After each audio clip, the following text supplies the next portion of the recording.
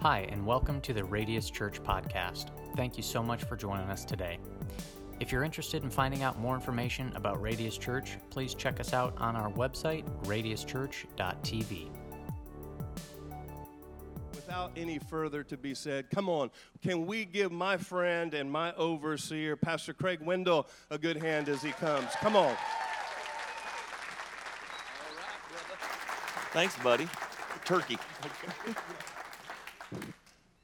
Hey. How y'all doing? I'm sorry, you don't understand, y'all. Sup. I was just told that that's what I'm supposed to say. Caw-caw! Okay. So, some of you were like, oh dear God, what is going on?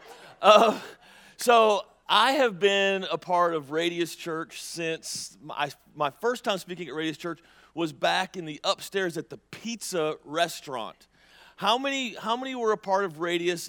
I'm not trying to embarrass anybody, but how many were a part of the pizza area of Radius? Okay, just a couple. Yeah, okay, cool. Let me do another side. How many of you, and again, I'm really not trying to embarrass anybody, and there's no tricks to this. I'm just curious. How many of you have been coming to Radius only since you've been in this building? A few others. Okay, that's awesome. And then the rest of you, you've been with us for a little while. And I'm saying all that for this very reason. You guys, this building is absolutely amazing. And it's glorious, and you need to be thanking God for it every single day. And the other thing you need to thank God for is your amazing, over-the-top, the coolest guy on the planet, your pastor, Ken Hubbard, is fantastic. He is, when you're in church world stuff, I'm in church world, I know, it's like one of those things. But it's kind of like a disease, but different. But when you're in church world, you'll hear a lot of guys talk about a pastor, and they'll say, oh, he's a visionary. And most of them are not visionaries. Most of them are copycats. Oh, by the way, I'm as real as it gets. So if you don't like that, you picked a horrible day to come. If it's your first time here today, come back next week for Pastor Ken to preach, and you'll fall in love with him. But your pastor is not a copycat at all. Your pastor is, honestly, in my opinion, one of the greatest visionaries in the church world that I've met. His vision for not just this building and not just what you're doing in this building, his vision, that's beautiful and amazing, but it's also very small. His vision is a valley. Have you guys heard of Skagit Valley? His vision, I think we live there. The whole valley, this whole region, his vision that the Lord has given him is bigger than just this, and it's fantastic and amazing, and please, for the love of God, genuinely the love of God, don't take that for granted, because your pastor is one of the greatest men I've ever met, and I mean that. Now, he told me to say all that, paid me money. No, I'm kidding. He did not. I really mean all of that. But listen, I'm not just here to pat him on the back or pat you on the back. By the way, thanks for coming. I mean, like even early service, like you guys are troopers. What are you, like saved or something? Do you know Jesus? This is crazy. But I'm here for a reason. I've been tasked with a job to get us through Ephesians chapter 2. Pastor Ken has been, Pastor Ken has done a fantastic job on 2 weeks on Ephesians chapter 1. And so we're going through Ephesians, and hopefully you're going to learn something. Hopefully you have learned something, because I just have this thing that we should all be lifelong learners. If you stop learning, you stop growing. If you stop growing, you did. And so we don't want to be dead, so we want to grow. So are you ready to learn a little something today? Only 4 people over here. Are y'all good? We're going to learn something today. So Ephesians chapter 2. So, okay, Ephesians chapter 1. Okay, so all of Ephesians really just tells us how to live a Christian life in a horrible culture. And that's pretty important. And so that's where we are. And Ephesians chapter 1, Ken he kind of stole, like chapter 1 is just all about how good God is. And that's great. And then chapter 2 starts with a Bruce Lee throat chop. It's like a slap in the face. The Apostle Paul is just like, hey, moron. Okay, so are you ready for, I have the job of starting with a slap in the face. Thank you very much, Pastor Ken. So pull out your Bible, your phone, You can read it up here if you're hooked on phonics. I'm from Mississippi, so we don't really read that much, but we'll try. Ephesians chapter 2, verse 1, it says this, and his fullness fills you, even though you were once like corpses, dead in your sins and offenses. It wasn't that long ago, sweetheart, that you lived in the religion, customs, and values of this world, obeying the dark rulers of the earthly realm, who fills the atmosphere with his authority and works diligently in the hearts of those who are disobedient to the truth. In other words, the Apostle Paul is like, hey, don't forget, you used to suck. You used to be horrible. You were a heathen, a no good for nothing sinner. And for some of you, you have to think way back. For some of you, that was last night.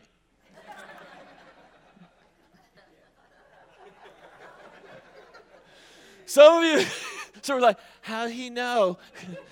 Some of you, but don't ever forget where you came from. For some of you, it was last night, a joke, but probably if your church is like my church, mostly true. But for some of you, it was 20 years ago. And if you ever forget, here's the problem. If you ever forget where you came from, it sets you up to just live your life in a horrible way. And the Apostle Paul is not bringing up your past and my past to throw shade on your past. He's doing it to shine the light on the glorious grace of God. And it's different. It's a different perspective because here's the deal. If you don't realize that you used to be a sinner, are y'all still with me? If you don't realize that you used to be a sinner, then you won't recognize that it's only God's grace that got you to where you are. And when you forget God's grace, then here's what happens. You start to think you have earned something. And then you stop applying grace to yourself and you stop applying grace to other people. And that gets a little shady. And the Apostle Paul is saying, chapter 1, oh, God is so good. And He is. Okay, I'll just spend the rest of the time. God's good. He's amazing. He's fantastic. We're not. We're not, and we can't forget that. The only reason we get up in the morning and have breath in our lungs is because of the grace of God. So, and it's not to bring shame. You can write this down or fill in the blank or however you do it. Remembering your past should give you fresh perspective, not shame. Why is it we should be able to talk about our previous sins? I was just back there in that room talking to Matt, and he was like, how'd you meet the Lord, whatever, and I grew up, I was a man whore, okay? Now, some of you are like, oh. Some of you look like, oh. Oh, didn't see that coming, Pastor Greg. How can I say that and not be ashamed? Because I am human, and the only reason I'm standing here today is because of this thing called grace. And I can look back at that with a fresh perspective, not because I have achieved something, but because the grace has made it possible for me to stand where I am. My perspective is different because I don't live there no more. Come on, somebody. I don't live there anymore. I've moved, and you've moved. Look at this verse. Ephesians chapter 2, verse 4, the next verse. But God, can we just pause for a second? I love God's butt. He's got a big butt. Come on, you know you're thinking the same song. I like big butts and I cannot lie. But every time you see but in the Bible, here's the deal. It is a verbal eraser of what has come before.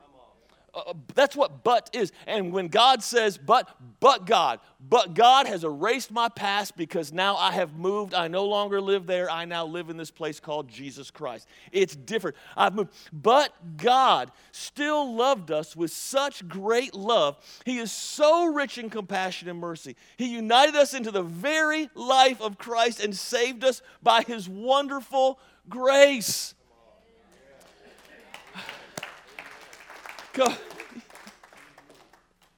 You're killing me, Smalls. His wonderful grace. Don't miss this because it will change everything in your life. It is by His grace that we have moved. And where have we moved? We have moved to Ephesians 26, 2:6. Yeah, there's a colon in between them, but move on with me. Ephesians 2:6. You ready?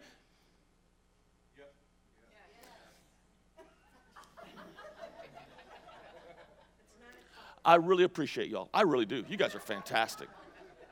Talking to me. You're paying attention. Y'all are in the middle, on the bubble. Y'all got issues. Get some coffee. It's all good. Ephesians 2:6, the Ephesians way. Check this out. And God raised us up with Christ and seated us with him in the heavenly realms in Christ Jesus. We've moved. We have a new address. Jake, can you put it on the screen? Where's the new address? The new address is 26 Ephesians Way, Heavenly Realm, Glory! 77777. I don't know what, keep that right there. No, yeah, keep that right there. I don't know where you live. I don't want to know where you live, and I'm not going to tell you where I live. But whatever your address is, understand something. Your address of sin in your past life has changed. We live in a whole different place, and it says, the Apostle Paul says it, we live. Where do you live now? I live at 26 Ephesians Way, Heavenly Realm. What's the state I live in? I live in a state of, come on, say, oh no, that was setting up. Oh, y'all are awake. Great. The rest of you, now what happened to you? Okay, 26. Where do I live? Let me tell you where I live. Let me tell you where you live. 26 Ephesians Way, Heavenly Realm. Glory! 77777. We live in a whole new place. And when you live in a new place, you have to adapt to that. This verse is too beautiful to just move on real quick. Let me just break it down for you real quick, okay? He raised us. That's our positional resurrection. I'm going to throw out some big terms. We're just going to fly through this. Okay, you with me? Raised us. That's our positional resurrection. And then with us, we're together with Jesus. Jesus died, rose again, and then was seated at the right hand of the Father. We are dead to sin. He resurrected our spirit man when we get saved, and now we are seated with Jesus Christ in heavenly realms. Glory! Okay, and then he seated us. Why? Seated us. Past tense. You didn't earn it. You will never earn it. I will never earn it. But he's already done it for us. Aren't you glad for a work that is already done? I didn't deserve it. I didn't have to get a mortgage on it. Jesus paid in full everything to have me seated with him. Oh, I love that. And heavenly realms is just living in a place of God's glory. Anytime you live in a new residence, you have to adapt to that new place. We lived in, Patty and I, by the way, my wife is also named Patty, totally different woman. So when I say Patty, some of you are like, that's a different kind of friendship you two have. So my wife is also named Patty. Patty, that's funny. Patty, my Patty, the whole time I've been here, every time I tell a story, I'm like, my Patty or your Patty, they get articles. Anyway, my Patty and I, we've been married for forever, but we used to live in Honduras. We lived in Honduras for a while. We lived in an itty-bitty little village called Rio Viejo, about an hour and a half, depending on the condition of the trail, to get up there, way up in the rainforest. We're the only English speakers, and there we lived in the Taj Mahal compared to what everybody else lived in. Everybody else was in mud huts and stuff like that. We lived in a 15 by 30 cinder block home with a tin roof. 15 by 30, just a little bit bigger than this stage. Okay, and there was a wall down the middle, and the one half of the house was the living area. There was no furniture because we didn't have furniture. Just the living area. And then the other side of the house was kitchen, bedroom, bathroom that was about the size of this right here, and then another bedroom. That we had one child at the time, and she slept in there. And everything, okay, so the windows in this house, I say windows, they were just holes. They're just holes. When we got the house, somebody had put a front door on it, but not a back door, just an open, just come on in. And we're there, my wife, Patty, she's at the little sink. I mean, don't think grand when I say kitchen, right? She's at the kitchen, and there's a window right there, opening. And the first few weeks, she'd say, oh, Craig, look at the cows. There's cows out there. And I'm like, babe, there's animals there's animals everywhere. It's just we're in the freaking jungle, right? And one day she said, we were there about a month, and she said, maybe 3 weeks, she said, Craig, cow. I said, babe, you've been saying that all day. They're cow. They're everywhere. She said, nope, cow in the kitchen. And I walk in there, and she's at the sink, and she's just at the sink, like, washing dishes. And the cow is, like, literally right here. I was like, huh? So guess what I did the next day? I built the back door. Some of you Some of you are married, right? And then I come in, I was building a medical clinic there. That was what we were doing. And so I come in one day from the job site, and she's cooking. And she said, hey, when you get a chance, my wife turned from a Southern belle to a jungle queen. She was awesome. She's just cooking. And she said, hey, honey, when you get a chance, can you take care of that? And above her head on the little, where the cinder block came up and the tin roof was here, on that little ledge was a lizard about that long. And he's just smelling the food. He's just happy as can be. My wife not freaked out. Guess what I did the next day? I sealed off all that up there. I adapted. The one thing I hardly ever got used to was all the stuff that crawls on you at night. Without too much detail, it's the jungle, right? So you sleep with as little clothes as possible. No covers. It's just hot, y'all. You sleep starfish, right? And just starfish, and just laying there, and like they have these cockroaches. They're about that long, and they just crawl on you. Aren't you thankful for your country now? Anyway, they just crawl on you. And so one night, I remember I'm laying there, and I felt this cockroach climb up roll up. He rolled up, he climbed up my chest real fast. And I did the manly thing. I snatched that cockroach just out of a dead sleep. Ah! Because that's what grown men do. You know what I'm saying? Squealed like a little girl. Next morning, I wake up, Patty's there, and I'm like, hey, babe, how'd you sleep? She said, oh, it was okay. How'd you sleep? I said, man, this cockroach ran up my chest. And she said, what'd you do? And I said, well, I grabbed it, and I threw it, and I screamed a little bit. I didn't wake you up. She said, no, you didn't wake me up. She said, I had one crawl on me, too. I said, really? She said, yeah, it climbed in my ear. I'm telling you, my wife is the greatest woman on planet. She said, it climbed in my ear. I was like, oh my God. Because I'm thinking, if you have a cockroach in your head right now, that explains a lot. You know what I'm saying? No, I just said, I'm kidding. But I said, what did you do? She said, well, I just grabbed the back end of it and pulled it out and squeezed it till it popped, and I went back to sleep.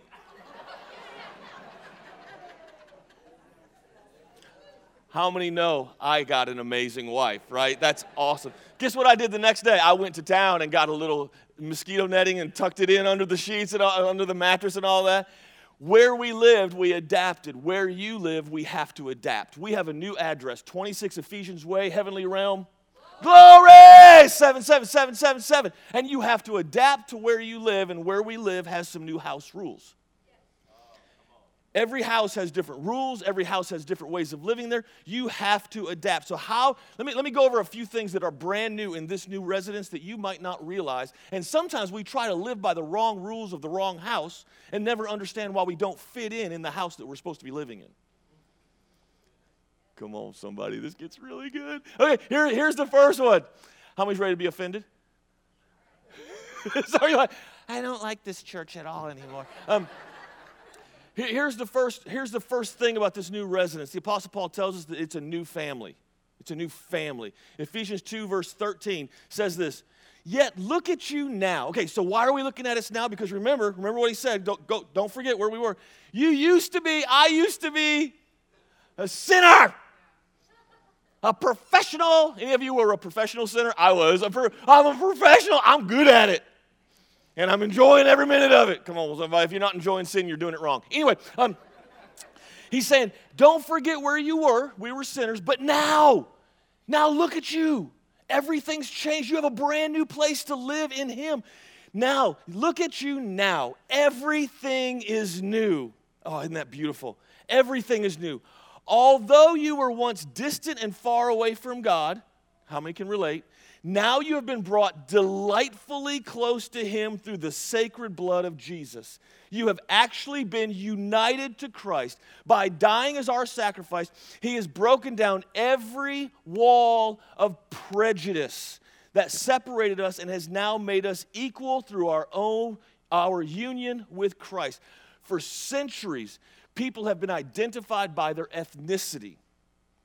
And I know racism is a big thing in the United States. People are like, it's so bad here. Actually, can we just be honest for a second? If you zoom out and through history and globally, it's actually gotten a lot better here in the United States. And I know you get all emotional about certain things at certain times of the year, and you're like, well, what about this? Okay, take a deep breath and zoom out and look at history and the globe. We're doing better. Can we still get better? Yes, but we're doing better. Now, here's the deal, and it's still this way. People are still identified by ethnicity, but what the Apostle Paul is saying, no more, because Jesus tore down the wall. We're no longer identified by ethnicity. We're identified by residency. Where are you living? I live at 26 Ephesians Way, Heavenly Realm. Glory! 77777. And in that house, there is only one thing. And don't say, oh, you're right, Pastor Craig. You're right. I'm colorblind too. Don't say you're colorblind. God created color.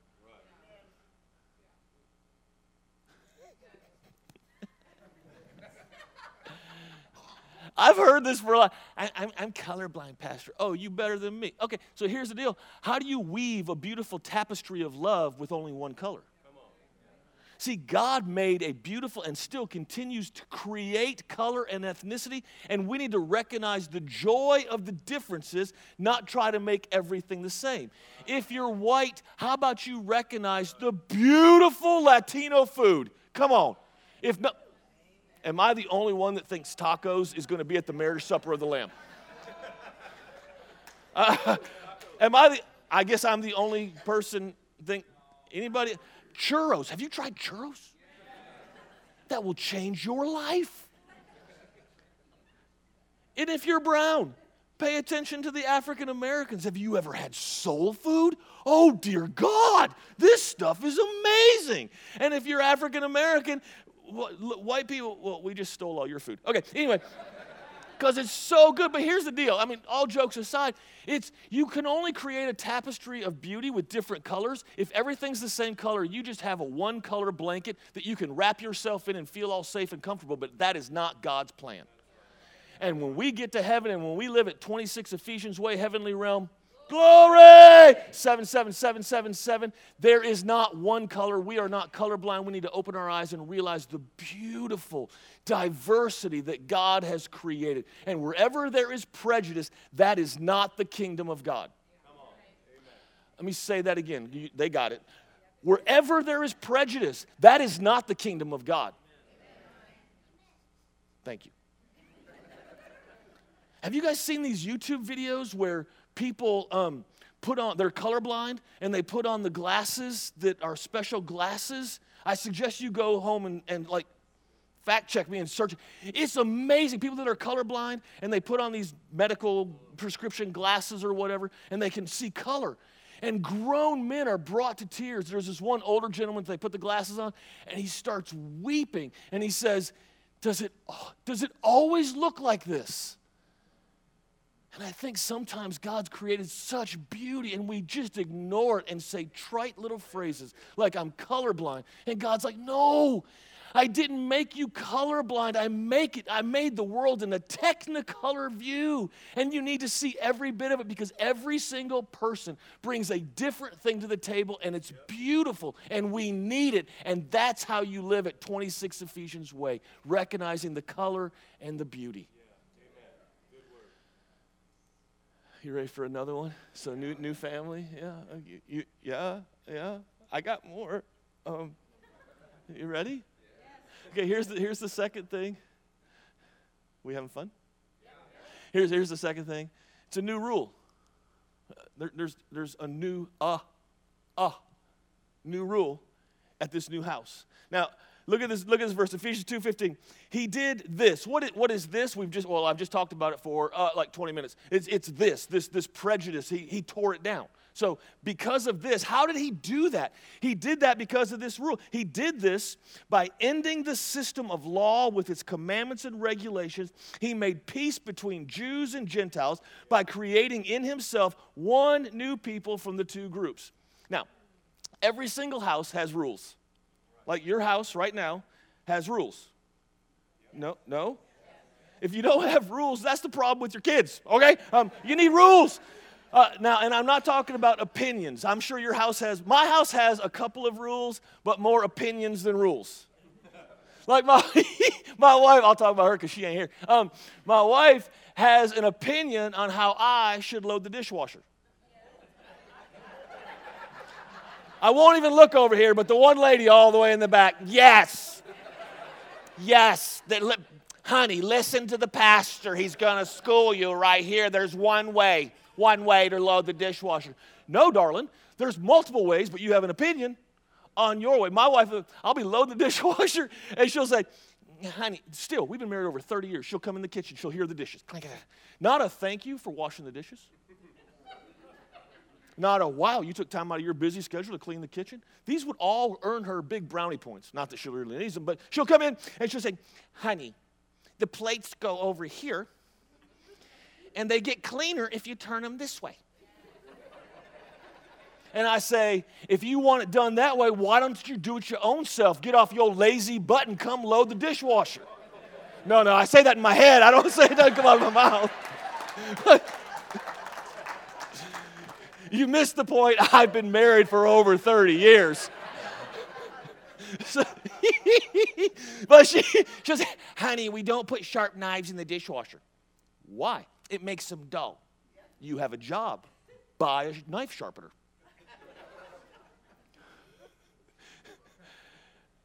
I just went and bought one. Anyway, but you have opinions. Or how about my wife has opinions on how to fold towels?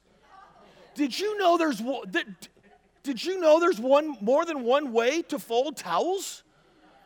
When I was in college, folding was not even an option. You just if you washed it, you just wadded it up through the closet. You're going to use it again. But now I get married, and there's one way to fold towels for this bathroom. There's one way to fold towels for this bathroom, and then the little powder room is like a whole different. That's a whole other world. I'm not educated. I'm like, babe, why is there? Because they fit in the cabinet. Is anybody else? Am I the only guy? I'm confessing. Thank you. Some of you guys just won't admit it, but you're like, I'm really glad we came to church today, dear. If it doesn't fit, just shove it in. But here's the deal. Every single one of us, you have opinions in your house. We have 2 rules. Now, we have a lot of guardrails for our kids. We have different suggestions and opinions. But we honestly, the whole time we've raised them, we have 2 rules. First rule is, do not lie in this household. The second rule is, you respect your mama. Because if you don't respect your mama, I'll take your face off. Because that's my lover. That's my girl. That's everything.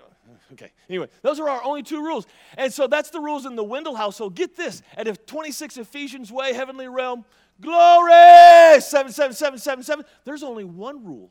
Jesus narrows it down to one rule. How easy is that? Check out this rule. And before I even tell you, I can't tell you yet. You know why? Because some of you, I felt the religious spirit. Some of you were like, Pastor Craig, obviously you've been smoking a little of the wacky weed that we've made legal here in the great state of Washington. A little too much puff, puff, pass, I hear. Because I've been in the church for at least 2 years, and I know that there's this thing called the 10 Commandments. You're saying there's one rule. Heresy.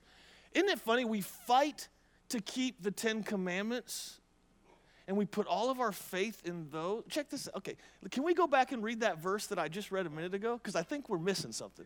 Now, the next 5 minutes, here's what I need you to do. I'm getting ready to teach you something straight from the Bible. I'm not going to twist it or change it or anything, but it's going to be something that's very contrary to what you have been taught your whole life. And when I first start doing it, you're going to be like, you're going to push. I'm just telling you, you're going to push back. But will you hang with me for 5 minutes?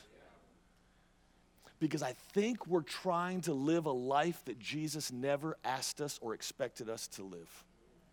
And we're missing it. Look at what we read. We read Ephesians 2:15. I'm just going to say it like it is. He, who's the he, is Jesus, did this by what? What does ending mean? When you're watching a movie and you get to the end and it says the end, what does that mean? Over. Done. No mas, right? He did this by ending the system of law with its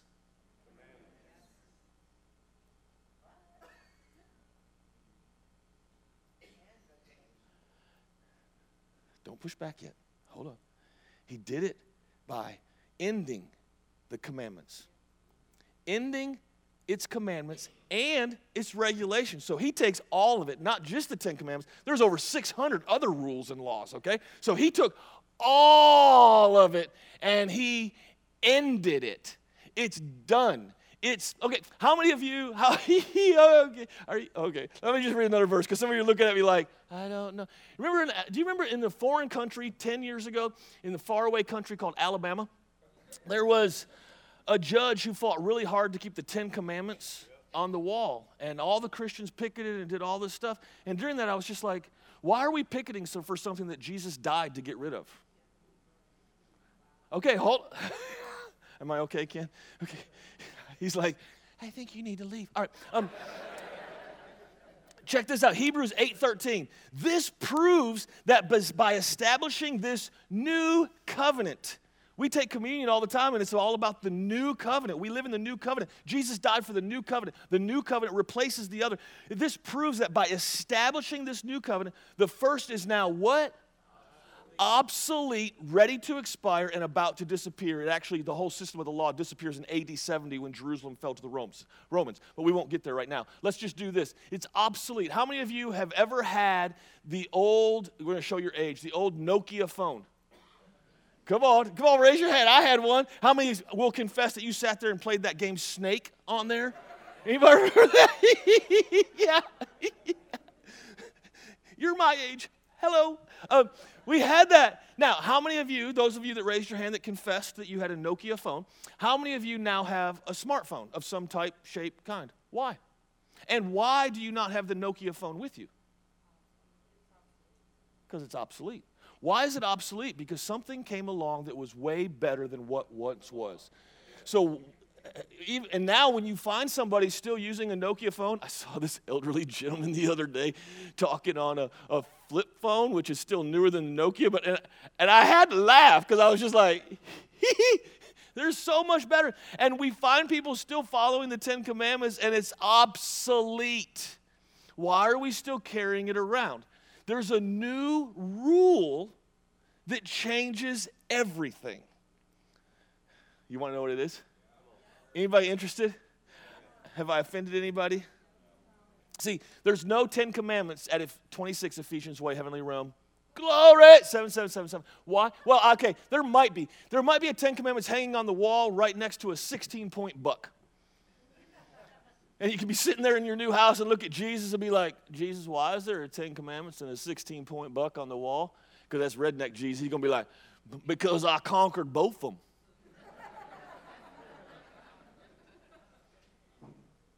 Jesus don't talk that way. Yeah, he's from southern Galilee. Sure he does. He conquered them. He conquered them. So he gives us one command. Check this out. John 13:34. So I give you now, come on, somebody. Help me out. I give you now, this is Jesus talking. I give you a new commandment. Love each other just as much as I have loved you. For when you demonstrate the same love I have for you by loving one another, everyone will know that you're my true followers. Now, some of you might think that that's the same as where Jesus is in Mark chapter 12. It's not in the notes, but you'll remember this story. A scribe comes to him and says, Jesus, what's the greatest commandment? You remember this story? What's the greatest commandment? And Jesus, I'm going to paraphrase, but Jesus, it's Mark 12. You can go back and look at it. Jesus says, to love God with all your heart, mind, soul, and body. Love God, and to love your neighbor as yourself. Do you see the difference? Yourself, and here Jesus says, love as I loved you. Jesus was not telling us an old commandment or a new commandment. Jesus in Mark 12 was specifically answering a question from a scribe, from a Pharisee. Okay, he was answering a question. He was speaking into the law, answering a question from the law. But then we come across this one, and Jesus is saying, I'm getting ready to abolish the old law. I am giving you a new commandment, and it's to love your neighbor as I have loved you. What's the difference? Here's the deal. When you do something wrong, you love yourself less. Well, come on, let's be honest. I'm a human too. When I do something wrong, and I do the whole self-look thing, come on, we get a little guilty. I love myself less. And so if we're always following the old commandment of love your neighbor as you love yourself, then now my love for humanity is conditional. And when they do something wrong, it's easier to love them less because they've done something wrong. I'm loving them as I have loved myself. Come on, this is better than you think it is.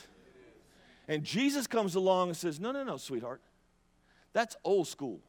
That's obsolete. I need you to now love others as I have loved you. Remember when you used to be a sinner? Remember, don't forget the beginning of Ephesians chapter 2. Don't forget how far you've come, and I loved you when you were drowning in your own depression, your own anxiety, your own addiction. When you were drowning in that and doing nothing right, I still unconditionally loved you. Now, turn around and look at the world and love them not based on what they're doing. Love them like I have loved you. That is a new commandment. And when you do the new commandment, loving others as God has loved you, can I tell you something? It satisfies, if you're still hanging a hook on the 10 commandments, it satisfies every single 10 commandment. I'm not going to steal because I love them. I'm not going to cheat on my spouse because I love her. I'm not going to kill somebody. Well, they deserved it. Do they really? It doesn't matter what they deserve because I'm going to love them like God loved me. Unconditional. Man, that should make you more happy than it does. I don't get it.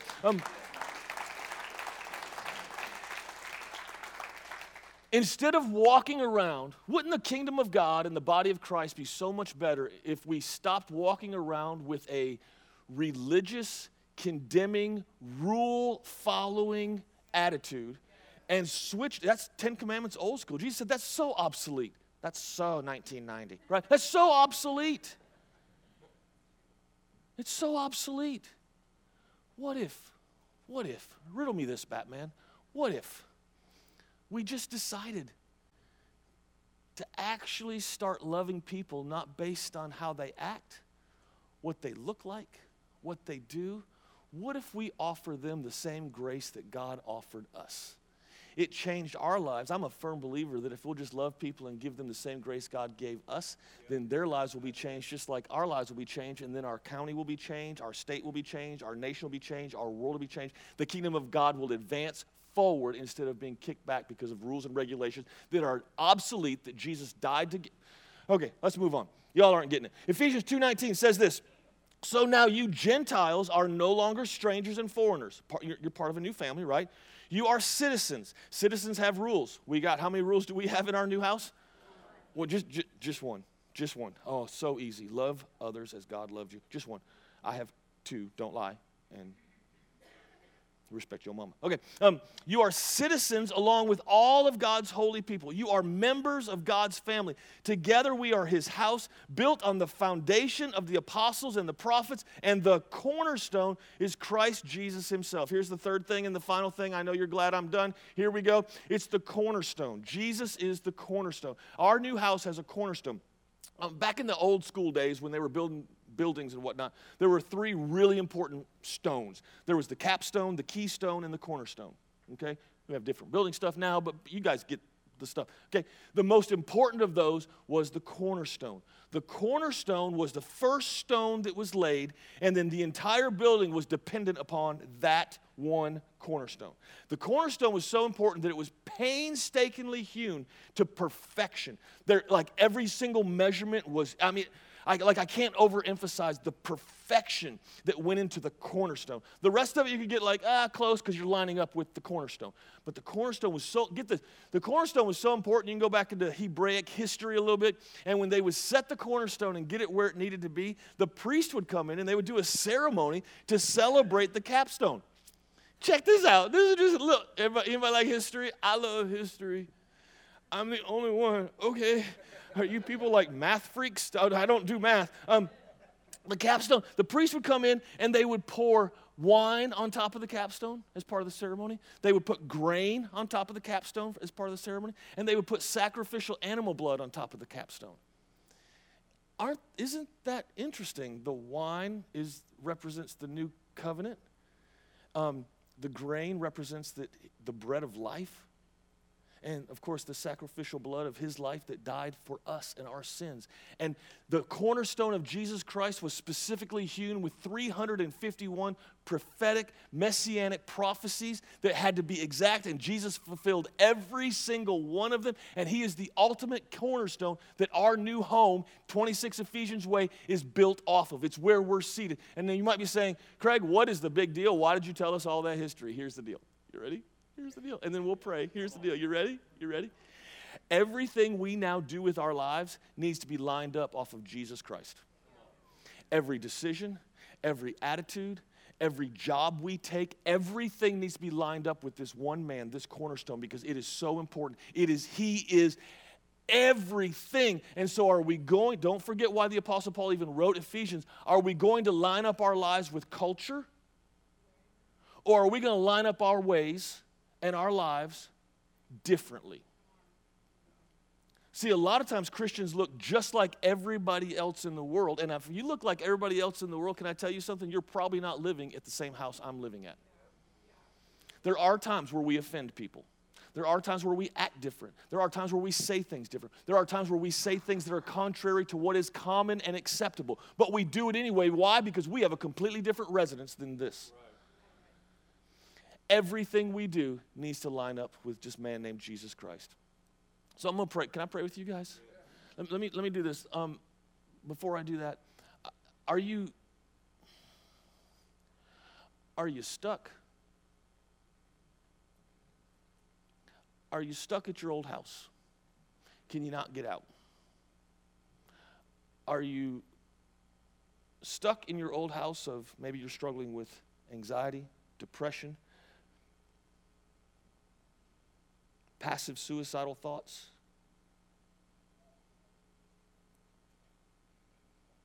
A relationship that you're telling everybody else is working and it's just fine, even though you know it's falling apart? And you're just stuck. And we look at different ways and different ideas or quick fixes on the internet for all of those things, and those are all cultural answers. But I'm here to tell you something. There's a better answer. There's a cornerstone that we line up off of, and his name is Jesus Christ. And if you will just give him a chance, because that's all he needs, give him a sliver. Just start with a sliver. I can't give him my whole life. Okay. It's so fantastic. I know beyond a shadow of a doubt that if you just give him a sliver, you'll immediately turn everything over to him. Why? Because he's that fantastic. He'll change your life from beginning to end, and he'll move you to a whole new residence that you have never experienced before. Can I pray with you right where you are?